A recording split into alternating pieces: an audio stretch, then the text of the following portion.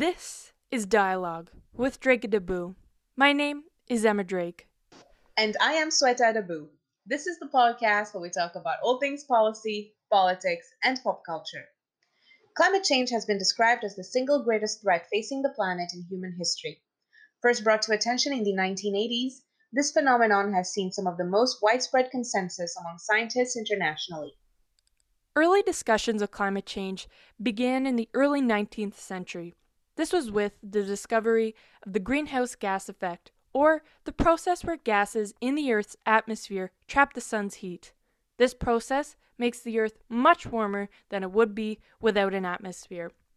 Now, the real game changer for the climate change movement was the 1988 Toronto Conference on Changing Atmosphere Implications for Global Security. In addition to scientists, the conference was attended by heads of state, non governmental and governmental organizations, and the United Nations organizations.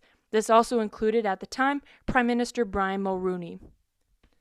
Within Canada, climate change has had significant consequences. For example, floods in 2013 in Alberta, as well as increasing frequency of forest fires. The northern part of the country has been especially affected. This is with temperatures increasing at higher rates. This is especially concerning as Canada is the world's seventh largest greenhouse gas emitter. On a public policy level, Canada committed to reducing its greenhouse gas emissions by 30% below 2005 levels by 2030 under the Paris Agreement. Among climate change mitigation policies are carbon pricing, emissions trading, and climate change funding programs. In 2019, the House of Commons voted to declare a national emergency due to climate in Canada. In addition, the federal government announced in late 2020 that they would be planting 2 billion trees over the next 10 years, which is estimated to decrease GHG emissions by up to 12 megatons annually by 2050. PEI has proved itself to be one of the pioneers in climate research in Canada, with UPEI's Climate Lab playing a pivotal role. The university has furthermore launched an experiential degree in applied climate change and adaptation and is due to open a Canadian Center for Climate Change and Adaptation in St. Peters Bay. With us today to discuss all things climate change and policy is Associate Professor at UPEI, Nobel Laureate, cat parent, and pastry enthusiast, Dr. Adam Fennick. Well, thank you so much, Dr. Fennick, for taking time out of your cloudy/sunny Sunday today. I know we're talking about climate and a little bit of weather. Our first official question for you is, how are you doing today? Oh, I'm doing really well. Well, thanks for inviting me to have a discussion with you today. Yeah, no, we're so happy to have you on. Sweta and I were texting and we're kind of trying to figure out, okay, what are some ideas for the upcoming weeks? And she had said, we'd never covered climate yet, which is so obviously, ironic, the biggest issue of our time, and we haven't talked about it yet. So we're really excited to have you, the local expert, on about it. Well, I'm happy to be here. Yeah, and I remember a number of, I guess, months ago, it was about right before COVID, which has obviously taken up a lot of our kind of focus point here on the podcast. You have been a guest lecturer in my climate policy class. And one thing that I learned about you that I thought was really interesting was back in the day, in 1988, you were involved in the Toronto Conference on Changing Atmospheres. And it was actually the first time I learned about this conference was actually from this guest lecture. And kind of learning from it since, we've identified that it was really a pivotal moment in discussing what at the time was referred to the changing atmosphere. So tell us a little bit more about your involvement in that conference and, how it's impacted the future conferences after that. Well, yeah, I'm really aging myself, aren't I? Talking about that was my first foray into climate change as an issue. We called it global warming at the time, but it was in way back. Wow, quite a long time ago, 1988. It was called the Toronto Conference on the Changing Atmosphere, and it was it was not supposed to focus on global warming. We were actually focusing on three atmospheric issues. That's why it's called changing atmosphere.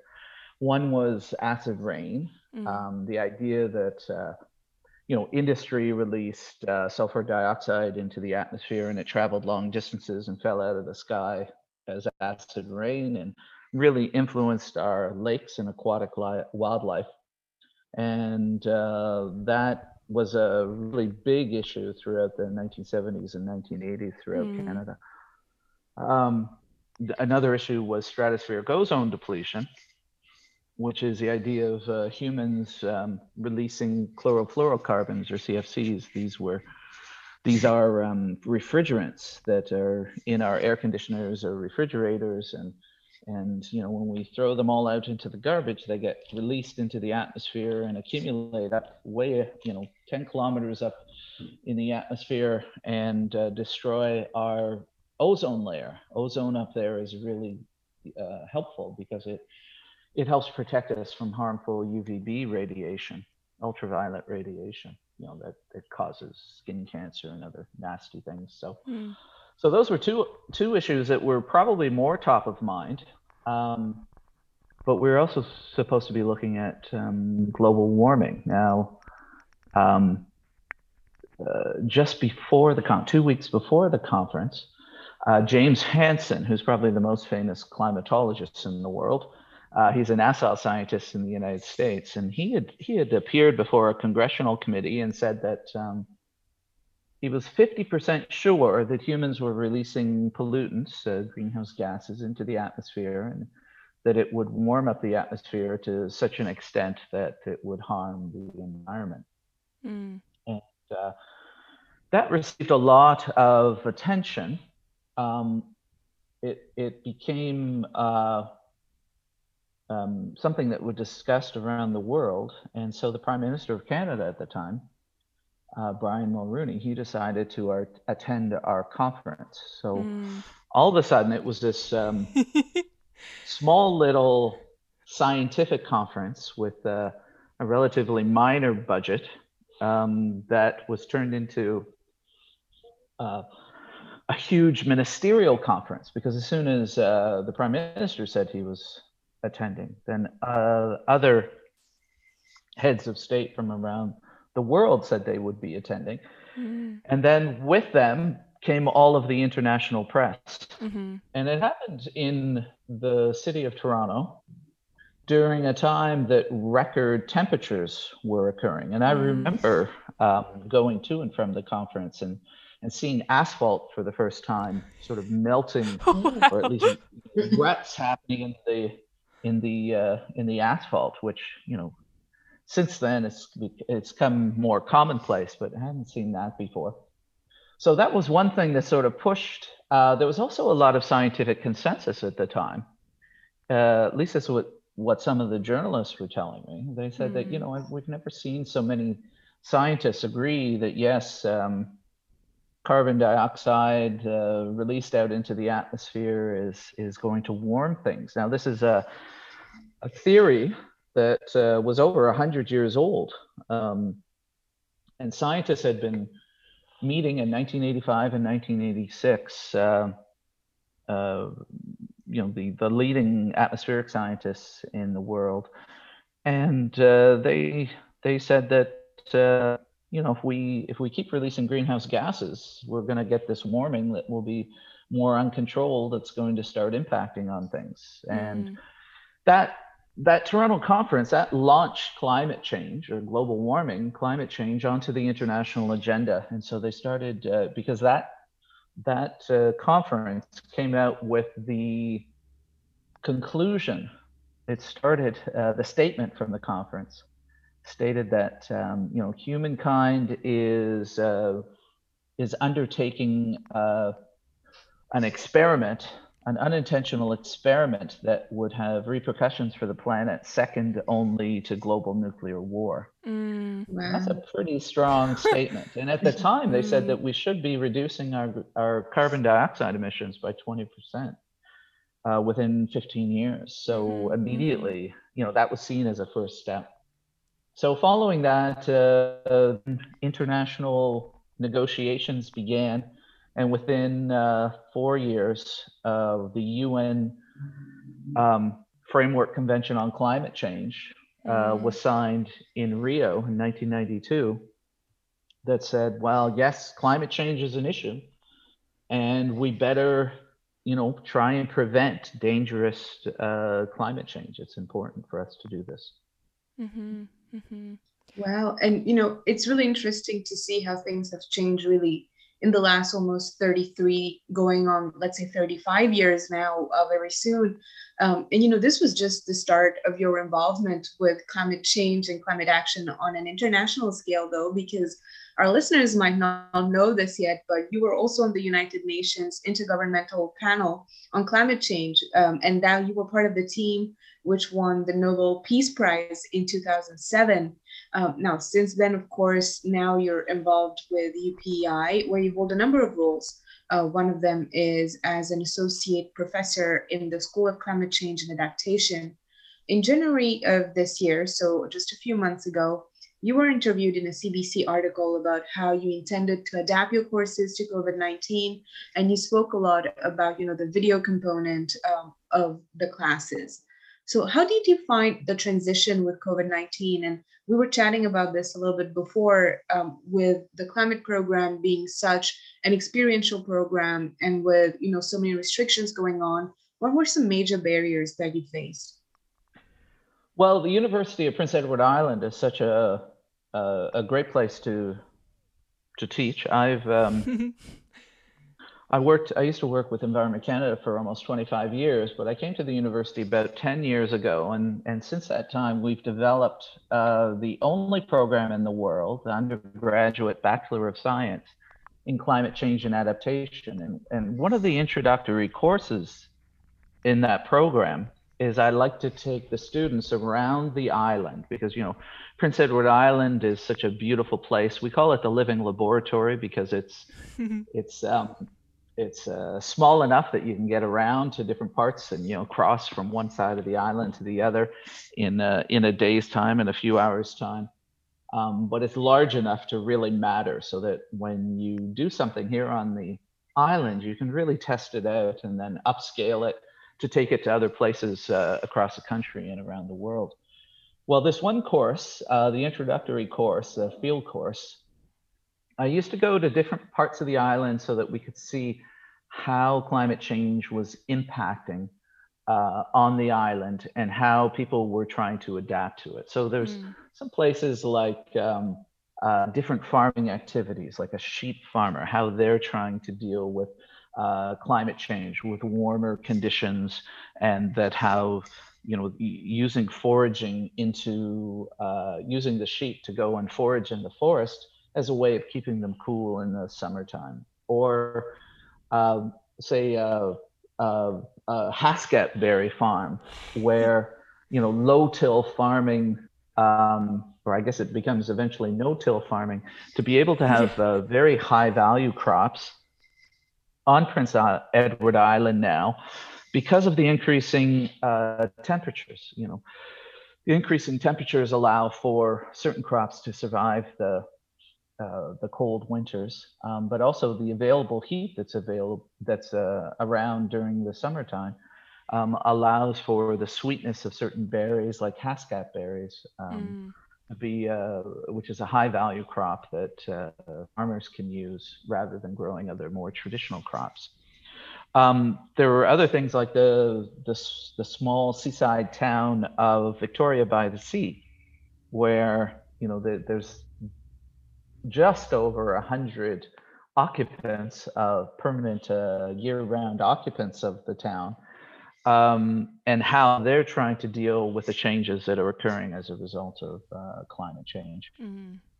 So because we were told, rightly so, that we can't put people into buses or vehicles where they might be able to transmit this horrible virus, we said, I thought rather than taking the students to the sites, we'd bring the sites to the students. So we hired a great production company, Hummingbird Photography, and we just went out and filmed all of these different places, and we posted them as what we call PEI, or Prince Edward Island Climate Stories. And you can find those. You can probably just go to your YouTube software and just do a search for PEI climate stories, and they'll come up, at least some of them. And we produced 4 of them last year, and we're in the process this summer. They were such a success that we're doing another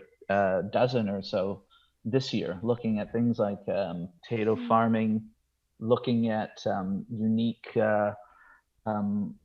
Irish moss, unique Irish moss that just grows here on Prince Edward Island. We're going to be looking at specific art exhibits that just try to look at climate change and try and reflect society's views on climate change into the arts community.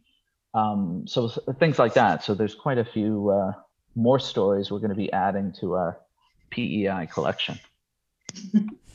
Wow, and I remember reading the article, and it's so interesting, to see how, you've had to adapt to keep up with our new, a new normal.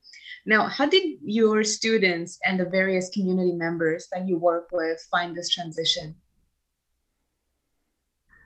Well, normally the class is fairly limited because, you can't get that many people into vehicles to zip around the island. One of the fortunate things for the Canadian Centre for Climate Change and Adaptation, this is our new research center where the school is going to be hosted. We were able to purchase 2 electric vehicles. We have 2 Hyundai Kona vehicles that are fully electric. And they have fantastic range. They have 400-kilometer range, which allows us to go to one tip of the island and return under the same charge. So it's very, they're very useful. But it usually limits the number of students who are taking these introductory climate change courses, the field course. But as we went online, people utilized that opportunity. And so we had over 50, it was over 52 students initially in the class. Yeah. Wow. So I think there's some versions of the, the experiential component is you get a chance to live and breathe and smell and taste, what the environment is like. You lose a bit of that in the video, but it does make it a lot more accessible. I have had students in the previously who didn't have the ability to physically join us.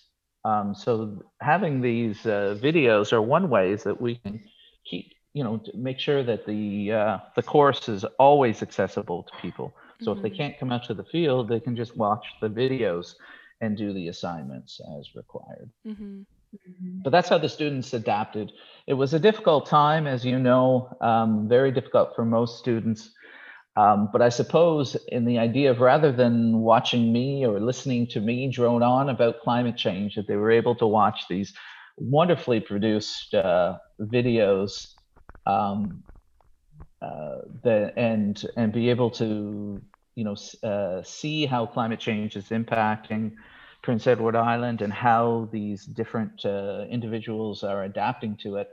It was probably a refreshing change from most of the online lectures that they were getting. Yeah, and I know, this is something Emma and I have spoken about in the past as well, is it's video content is so much easier to absorb than just, reading something or someone just talking to you. You get to have the full breadth of experience, and, a lot of folks are visual learners as well. So that would have been, very positive for them as well. Now, speaking about the program itself, it's the Applied Climate Change and Adaptation program. Technically, it's a Bachelor of Science, but it does have a lot of different components that are required, to fully access this degree. What I thought was really interesting is actually a first-year course, which looks at Indigenous knowledge and climate change. So can you tell us a little bit about, some of the knowledge that's covered in the course, or really what brought about the inclusion of the Indigenous knowledge into the degree? Well, it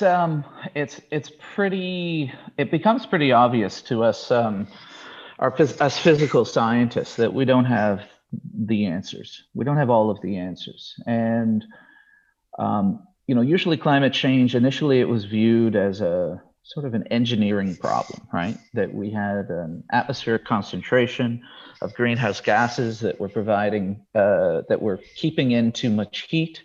And so we just need to reduce those greenhouse gas emissions, and therefore more heat will be released and global warming will not happen. Well, lo and behold, we've been spending the last 30 years arguing about how are we going to do that? Virtually everything that we do releases greenhouse gas emissions. So, us talking here in our Zoom meeting, working on our computers, turning on our lights, driving in our cars, heating or cooling our homes, all of this stuff produces greenhouse gas emissions. And so it's not as if you're, like with stratospheric ozone depletion, all we needed to do was replace chlorofluorocarbons with another chemical that would act as a refrigerant or as a propellant in our hairsprays and things like that. So we don't have these types of more magical solutions for climate change. And trying to get countries over the last 30 years, we've been fighting about reducing our greenhouse gas emissions. We haven't come up to any great agreements. When we have, countries haven't met their commitments, including Canada. Yep. And so, a little bit of desperation out there was understanding that the Indigenous knowledge allowed us to try and reframe our relationship with the natural environment. And for those of us like myself who've been studying for this issue for over 30 years, it's just part of the cold reality is that we can't do this alone.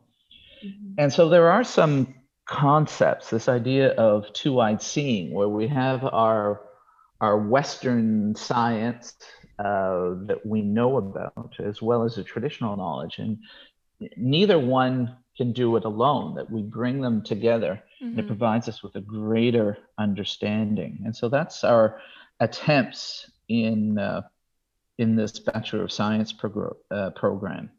It's not as strong at the moment as we'd like, but we're working on it. And part of it has a series of courses that are required in trying to understand Indigenous knowledge as it relates to climate change. And further, every one of the courses in the higher years of the program are encouraged. And we have a half-time Indigenous faculty member whose role is primarily just to make sure that Indigenous understandings are brought into the courses, be it a course that's based on social or even some of the physical science courses as well. So it's a huge challenge. I don't think too many programs have taken on that challenge. But we're sort of in our infancy. We're just this September we have our third year of the program, and so I think it will get better year after year. But certainly as a climate change scientist, I can tell you that we haven't done very well at moving towards resolving the climate change issue. That it takes more than just reducing greenhouse gas emissions. What I like to say is, if we were to solve the climate change issue next year by some magical way, there's a whole bunch of other environmental issues that are following up behind it, be it water scarcity, be it reducing biodiversity. So it's not, it's not the panacea, that solution.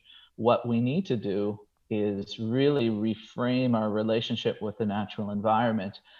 And the best way that I know, or the best teachers of that, are certainly the indigenous peoples from around the world who have existed for thousands of years in a better, more harmonious, sustainable relationship with the natural environment than certainly the situation we're in right now. Mm-hmm. And I know one thing I appreciated in my class, climate policy with Dr. Reshpunkina, she had actually invited in the professor you're speaking of, Professor Charlie Sark, who is an Indigenous scholar.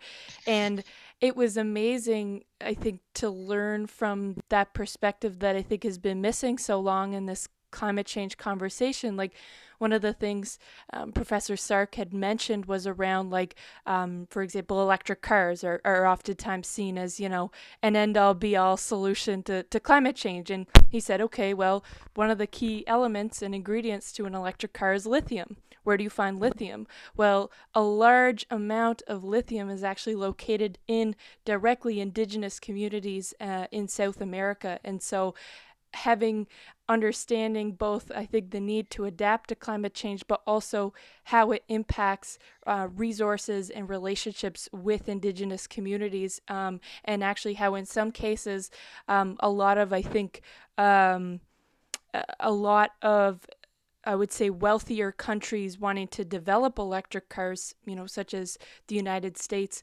would go into these indigenous communities and, extract all this lithium, but it actually directly negatively impact these indigenous communities. So ensuring that we're kind of aware of, when we think of these end-all be-all solutions, who's the solution for? Is it for wealthy white people living in Canada, or is it, a holistic solution that also incorporates indigenous knowledge and communities? So it would always just stuck out to me as kind of a standout moment in that course at UPEI, and just about, how much that perspective is needed at the table in all those solutions moving forward.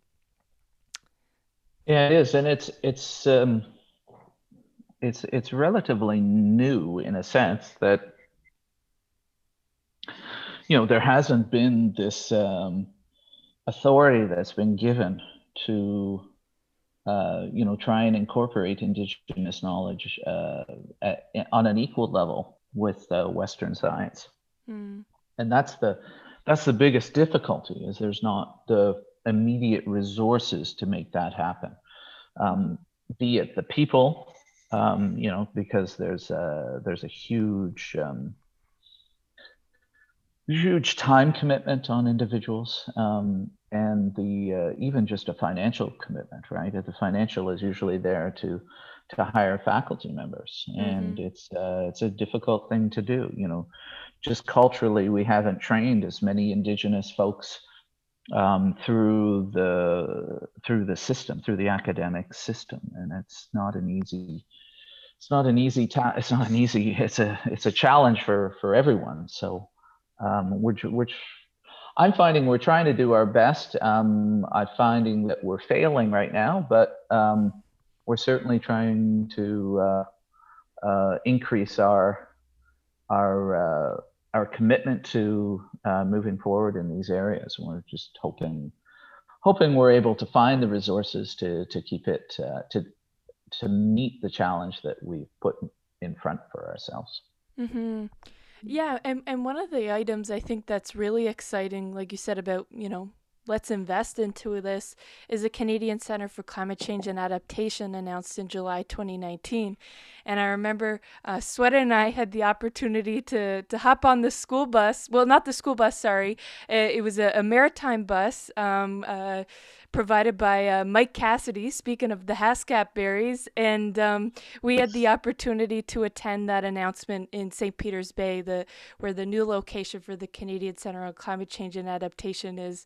And I remember Dr. Ala Abdelaziz, the president of the university, had been teasing you, saying, I promised you this so many years ago, and I know you didn't believe me, but here we are, sort of thing. And I remember just how excited you were, and I think how excited the community were at just the possibility of such a exciting new initiative in a local rural community. I know for myself, having grown up the road, never in a million years would I have thought there'd be one of the leading institutions on climate change, in that community. So it was really exciting. But from that kind of climate change perspective, what will be some of those kind of main focal research points with this new prestigious facility? Yeah, it was a big surprise. I had kind of given up hope after all the years we've been putting so much effort in lobbying governments and in making plans that I had actually gone off on a full-time sabbatical just days before. And then as a surprise, it came out and said, hey, yep, it's going to happen. So I've postponed my sabbatical now, just to try and make things, push things along. Mm. It's a wonderful facility, 45,000 square foot facility up in the small town of St. Peter's Bay. Gorgeous area, about 10 kilometers away from the Greenwich adjunct of the national park, the PEI National Park. St. Peter's is a small community of about 312 individuals. And when we're up and running, we'll have 100 new people coming in and out of that community. I was up there yesterday, just driving around, and saw the building. It's almost, it's due to be completed in October of this year. Wow, that's so Yeah. exciting. If you've been up there, you'll see what I mean. It really dominates the landscape right now. Gorgeous building. I think there's 16 offices. There are Wow. 2 large design studios, classroom areas. There's a drone port because Yes. we have the largest fleet of drones of any university in Canada at the moment, including the largest drone with a wingspan of 12 feet or 4 meters. Mm. There's some public areas. It's a residence as well. Mm-hmm. It's a 3-story building.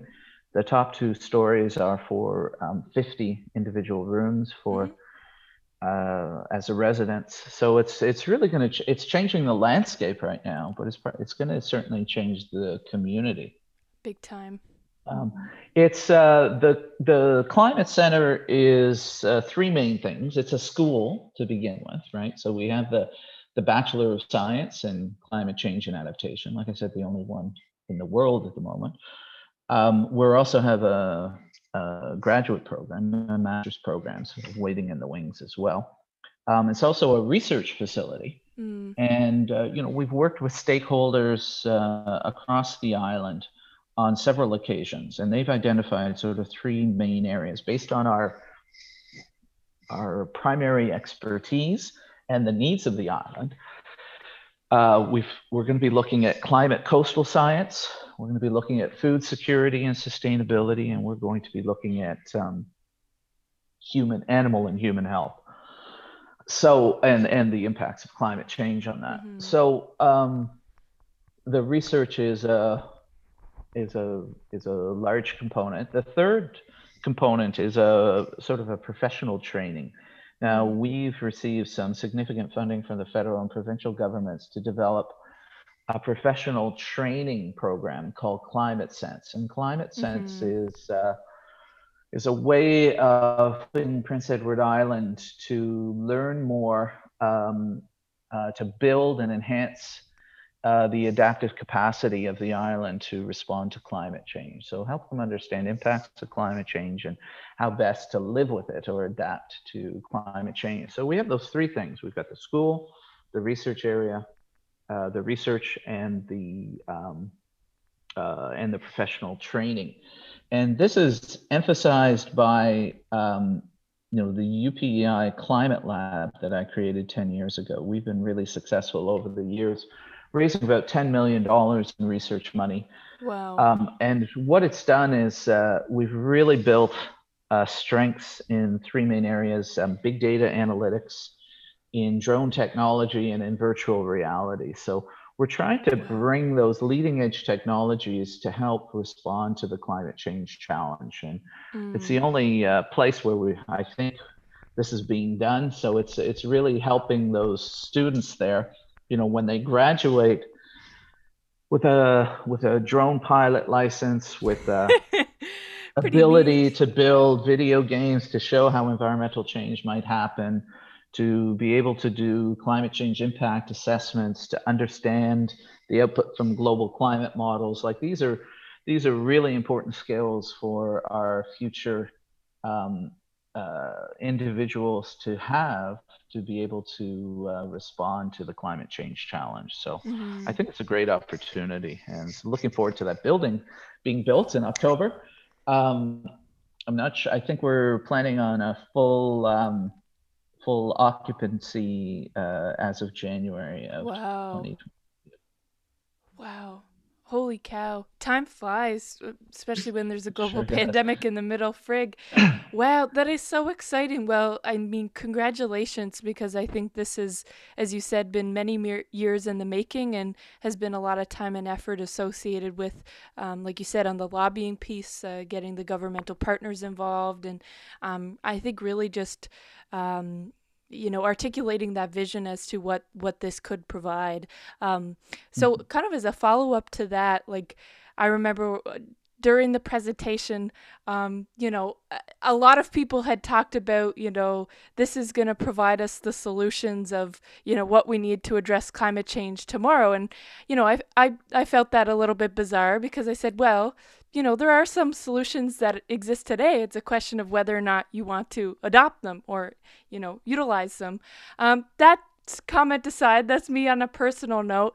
How do you feel, a climate center such as this will impact Canada's role in adapting to climate change? You had mentioned before around, Canada's not meeting its targets right now, but, when we have the only program of its kind right now, and somewhere like PEI, I feel like that's going to have a pretty influential role. Like, do you feel that, a center like this will push the needle either in, the science piece, or do you feel like this will push the needle perhaps on a political piece in terms of policy and change making? How do you feel this will impact kind of Canada's role as a whole? Well, I think on both sides. My background is interdisciplinary, and I've always found that that's the most important thing when you're dealing with Mm-hmm. environmental issues, is you have to understand the implications for policy, but you do need the background in the science to be able to fully understand um, the implications as well. And this is the best way I think the country is going to be able to address. If we're releasing 40 experts every year to be out there to help municipalities, to help provincial governments, to help the federal government, to help communities in understanding the impacts, and then being able to deal with those impacts. That's where we'll know whether we're successfve. Mm-hmm. Not just graduating them, but making sure that they can make a real difference once they get out there. And I've put my 30 years of experience into this program, into designing this program, and what I feel are the skills and the knowledge that are necessary Mm-hmm. for individuals to have, so that when they walk into a job in a community, in a municipality, in a provincial government, they know what needs to be done. They have the skills to understand and to analyze data, to be able to visualize that data, to be able to know how to respond to things. Part of our program, where it is heavily science-based, the political components, the political science or climate management components of it as well, teach about the players and the power relationships and the processes involved in climate policy throughout the country and internationally. And so it gives sort of such a wide, broad range skill set that you really need when you're dealing with environmental issues in general and climate issues specifically. So I feel good if we can get that indigenous part as well. I think it's going to be a very powerful group of individuals that we'll have going out into the workforce. You know, we've listened very strongly. I've listened over the years. In fact, that's how I got into teaching years ago. So I used to hire students from the University of Toronto, and you know, if they'd come to work with me for the summer, they usually didn't have the skills to, you know, analyze climate data, and you know, by the time I got them up to speed, they went back to school. So I used to complain to the professors at the University of Toronto. I said, well, you know, why don't you teach these, you know, the real skills that are needed? And they said, well, put your money where your mouth is, Fenwick. Come and teach. And so I did. I started that. And our courses are quite quite experiential, quite skills focused, as well as having the necessary knowledge and analytical skills that are necessary for higher education. So we've been asked to disrupt higher education in our program. So rather than have in a usual classroom, you know, you normally teach 3 hours per week for 12 weeks. We've kind of thrown that out the window. We don't have exams. We do have other ways of evaluation. We also are implementing the school curriculum through specific projects. So we're working with a stakeholder in the community who has a problem, an issue dealing with climate change. And so rather than have them, you know, just teach them things in the classroom, we'll get them right out there working with stakeholders, determining what the problem is, utilizing their skills, learning their skills, and necessary to address the problem. So something, for example, we're working with Parks Canada in trying to understand the changes in the coastal habitat for species at risk. And so, you know, we teach about the species at risk science, the species at risk legislation that's out there. We teach them how to fly drones so they can collect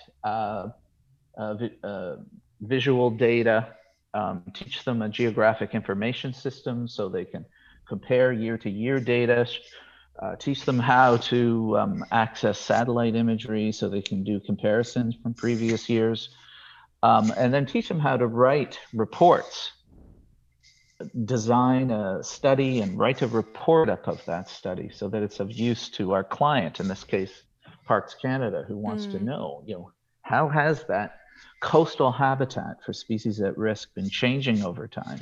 Things like piping plover is an example of species at risk, and they prefer a specific type of coastal environment. So we can track over time, you know, the spatial component of that and visualize that so that we can map it and give it to the park ecologists so they can use that for information moving forward. So it's a very experiential, integrated, intensive course and program. So it's I don't think it's been done before, and so we're going to learn a lot. Probably make a lot of mistakes along the way, but I think in the end we're going to come out with something that's unique and innovative. And so we're recording that and evaluating every step of the way. Wow. It seems like the more I hear about the program and the center, the more excited I get for it and, you know, the potential that it has in the work that it does. One interesting point that you brought forward is, of course, looking at climate policy that is backed by physical science and data up until now. As the director of the UPI Climate Lab, you would be, of course, responsible for the information that is transmitted through there. On the website, there is a petition that supports PEI in becoming Canada's first zero carbon emissions province.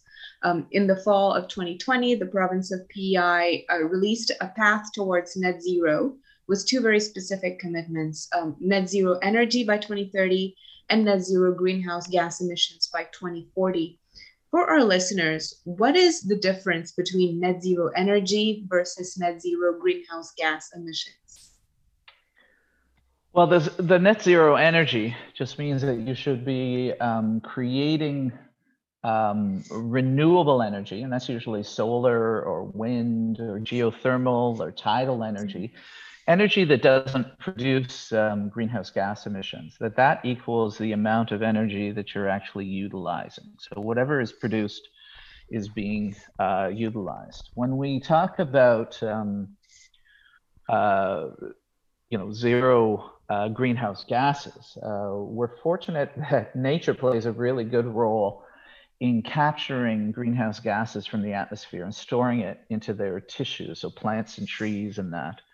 And so that would mean that all of our activities in which we release greenhouse gases, that we also have activities like planting trees.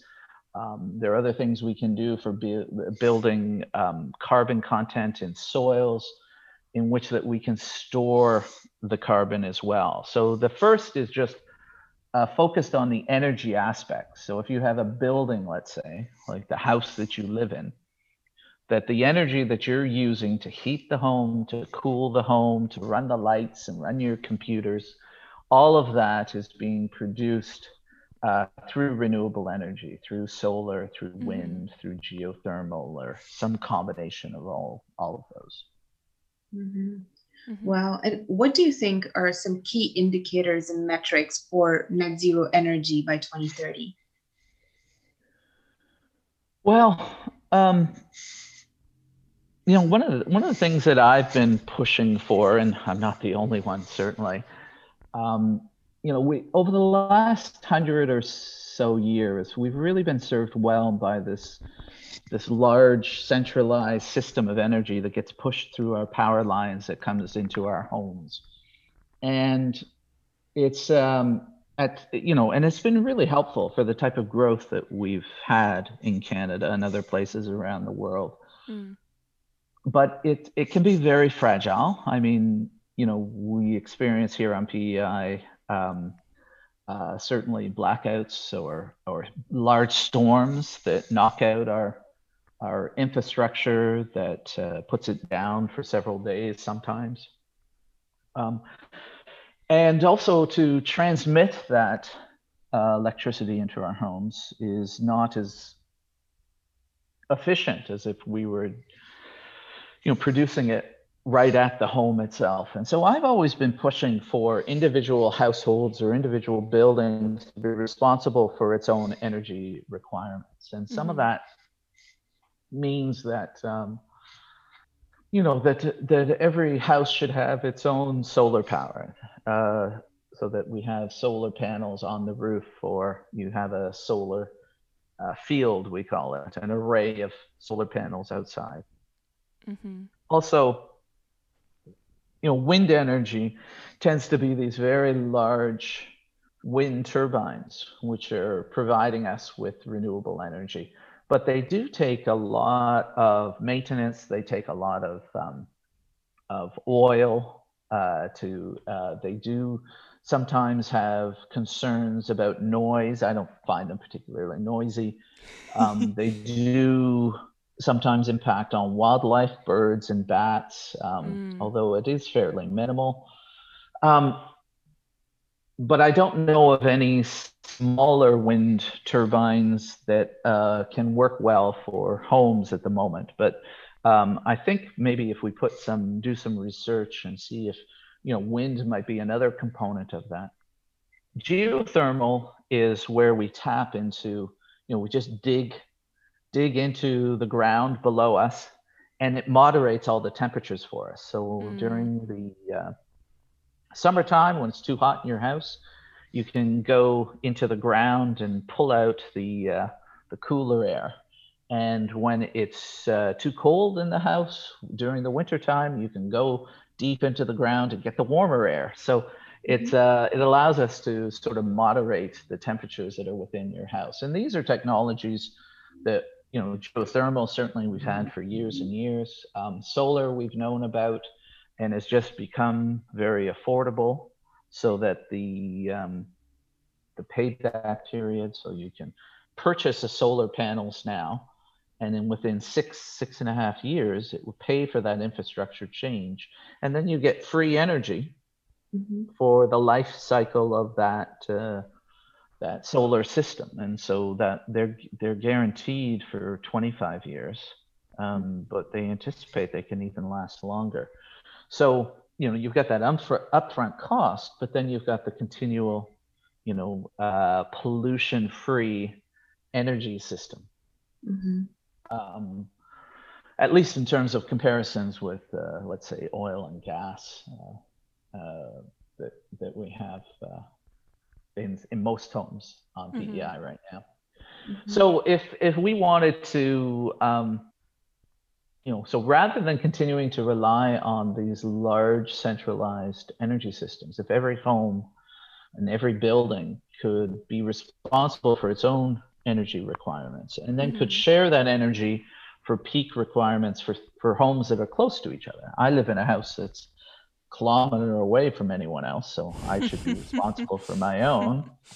But most people live closer than that, and that they help each other out during times of you know, peak needs and that kind of thing. And this is, like I said, it's not my own thoughts. There's an author, Jeremy Rifkin, who calls it the third industrial revolution. And this is one of the opportunities that he's suggesting for one way that the world can become certainly a lot more sustainable and a lot more secure in its energy requirements if each household is responsible for that. So you're not reliant on a breakage in the delivery of that electricity that happens kilometers away from you. You're only reliant on the system that's there in your own building.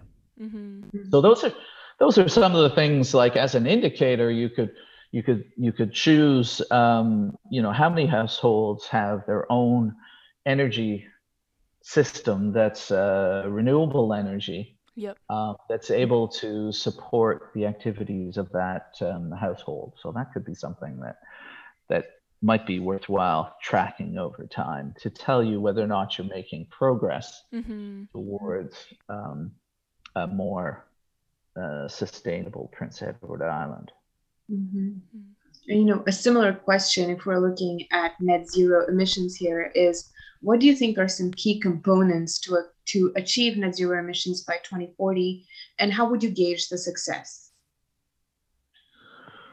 Well, you gauge your success whether or not you get to net zero, but how do you do that? And again, a lot of this has to rely on our relationship with nature.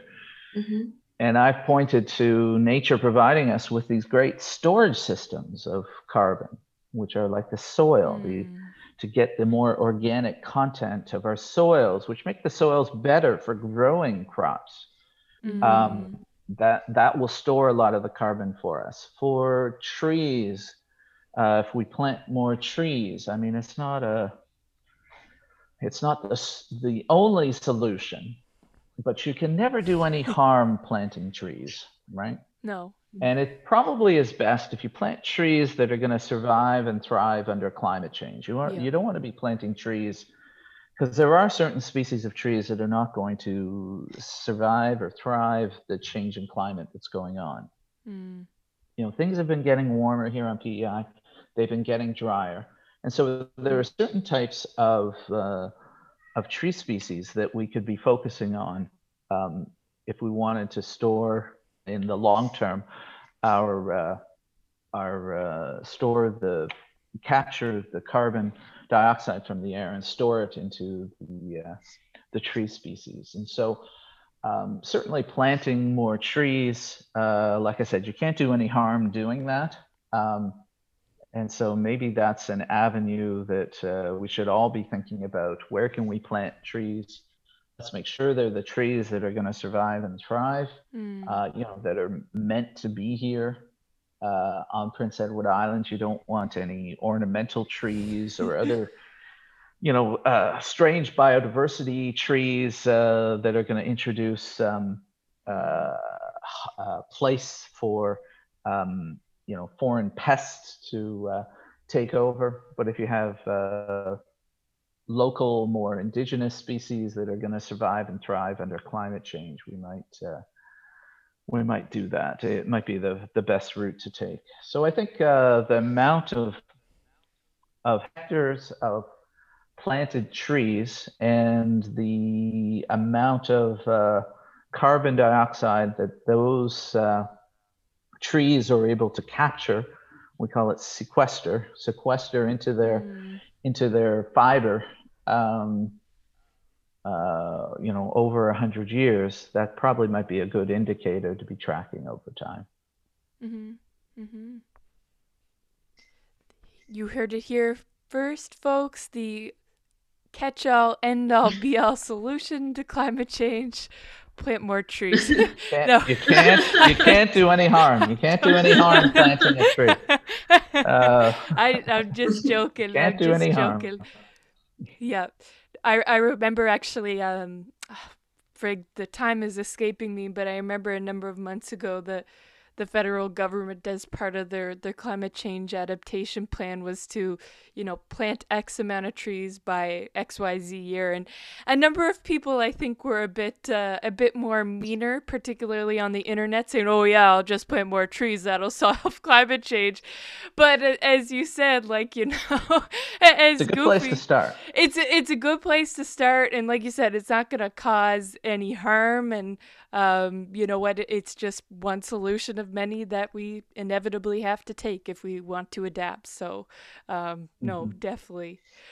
Right on. Well, that concludes the less serious part of our interview today, Dr. Fenech. We're going to move on to our beer panel. It's taken on a life of its own, as listeners probably know. We've gotten lots of different recommendations, be it beer, be it recipes, be it restaurants. So yeah, we'll hand the floor over to you. As our special guest, what would you like to recommend to our listeners? Well, I'm a little biased here because my father was a trained pastry chef, and you can see by my heft that I really do enjoy the sweet tastes of great pastries and croissants and all of that. And it's just come to my attention over the last few weeks that I've been traveling out to Orwell. There's a place called Country Tastes. And there's a famous chef, Alona Daniels, and it's her brother who's a pastry chef for Country Tastes, and they've been producing beautiful chocolate croissants and breakfast sandwich croissants and breads and other pastries, bagels, and beautiful coffees and chai lattes and beautiful stuff out there. My wife and I travel out there. We've been going every Saturday and just enjoying some treats for breakfast, and it kind of holds us out for the rest of the day. So it's if you like a good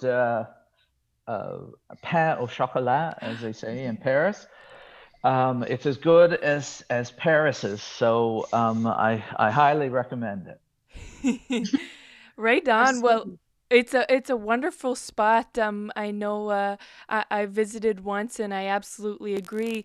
The only thing I will challenge you on, Dr. Fenech, is it pain au chocolat or is it chocolatine? Now, Sweta and I have gotten into a fist fight over this before. There are differences in terminology on that, so just so you know, our listeners, some of them might be very upset with you. Well, you are right, Emma. I'm joking. They are actually they are chocolatine, but they've introduced something else. It's a chocolatine au crème, which is a cream-filled chocolate croissant or cream-filled chocolatine. So enjoy those. I haven't had one of those yet because they look pretty messy. And I've been eating in the car, so I didn't want to put that all over my shirt in my lap. So, but if you're going to stay there, you can stay in, you can eat in, but highly recommended. Mm-hmm. And the chocolatine versus pain au chocolat debate just wages on, and will probably continue. Not just between Emma and me, but debate. everywhere. The raging debate. It is. You wouldn't believe this dates back to 2018, and it may or may not have started with the unfortunate result of the Belgium versus France FIFA semifinal qualifier. And suffice to say, there were some tears shed. But By anyways. Well, it's Euro Cup this summer, so maybe we can get it resolved before the soccer starts up again. Well, I'm glad you brought that up because Belgium is actually first ranked overall right now, so we'll see how this this upcoming tournament goes. Is that your team, Emma? Is that your team, or is that your team, Sweta? Belgium is Emma's team and France is mine, so France is yours. Okay. We tend to get into a few disagreements over this. It's probably one of the things. I'll stick to my heritage. I'll say go Lions. So I'll be cheering for England. I'll be cheering for England. So maybe we can get together and hopefully tears will not be shed. I hope so too. I feel as though the rankings are reflective of the current talent and prestige amongst the international soccer/football community. So, Sweta, I'll hand it over to you. Because the ranking when no matches are being played matter a lot, as we all know. So we'll see how this summer turns out. I will shift the conversation here because otherwise this debate could go on for another hour. So my recommendation for the day, I think I'm going to stick with the dessert theme. I tried Holman's Ice Cream Parlor in Summerside for the first time this week, and it's probably some of the best ice cream I've ever had. It's like they make their own waffle cones, and I had the strawberry à la crème, so that was really good. But yeah, you just walk in and it's in this older building in Summerside, and you just get hit by the smell of freshly baked waffle cones and ice cream, and it's just, you get transported to the summer. So that's my recommendation for the day, Holman's in Summerside. Just one of my favorites. I can agree with you on that one, Sweta. Excellent. We have this ongoing issue, Dr. Fenech, where Sweta and I will think of the same thing to recommend. And it's interesting that she recommended Holman's ice cream, and specifically the strawberry cream ice cream, because that is exactly the ice cream I had when I went there like 10 days ago. So anyways, I guess I won't be recommending that. No, I do. It's very good. You know what? Now that we brought up Belgium, I'll bring it up anyways. I'll be the only beer recommender. But I think I haven't recommended this one yet. I will, though. I'm just going to recommend a Chimay Blue. It's a beer from Belgium. I'm pretty sure you can get it in PEI, perhaps at the more nicer liquor store whose name I'm forgetting because I've never actually been. Thank you, Notables. But yeah, it's a good beer. The Chimay group in Belgium are one of the probably more well-known ones. They've got a number of different kinds. They've got red, they've got white. There was a limited edition gold whenever I lived there that I think I tried, but the blue is a classic. It's one of those beers that you have kind of at the end of the evening and you just sip on and enjoy. So if you're ever out and you see Chimay, also at some restaurants, that'll be my recommendation for the day. Mm-hmm. And I will not fight you on the beer. I don't think France does beer well at all. It's like their chocolate, it's garbage. Alas, I think, Dr. Fenech, you've heard enough of Sweta and I's blood feud for one day. It's been awesome to be able to connect with you again and chat about climate and a lot of the exciting things coming up on PEI. So thank you so much for your time. Well, thank you so much for having me. Mm-hmm. Enjoy the rest of your day. Great. Bye now.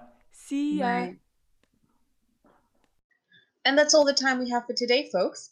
Thank you to Dr. Fenech for providing us with his insights. As always, our opening and closing music is Gaspésie by Shane Pendergast. Now, as always, Shane has a few shows coming up. First and foremost, Kaylee at the Benevolent Irish Society. That's Friday, June 4th, 2021, 8 to 10 p.m. Then again, as you folks know already, Shane has two shows live at the Harmony House. First one, Friday, June 11th, 2021, and then again, Saturday, June 12th, 2021. Both those shows are 7:30 to 9:30 p.m. We hope you're enjoying the warmer weather, getting vaccinated, and staying safe. This has been Dialogue.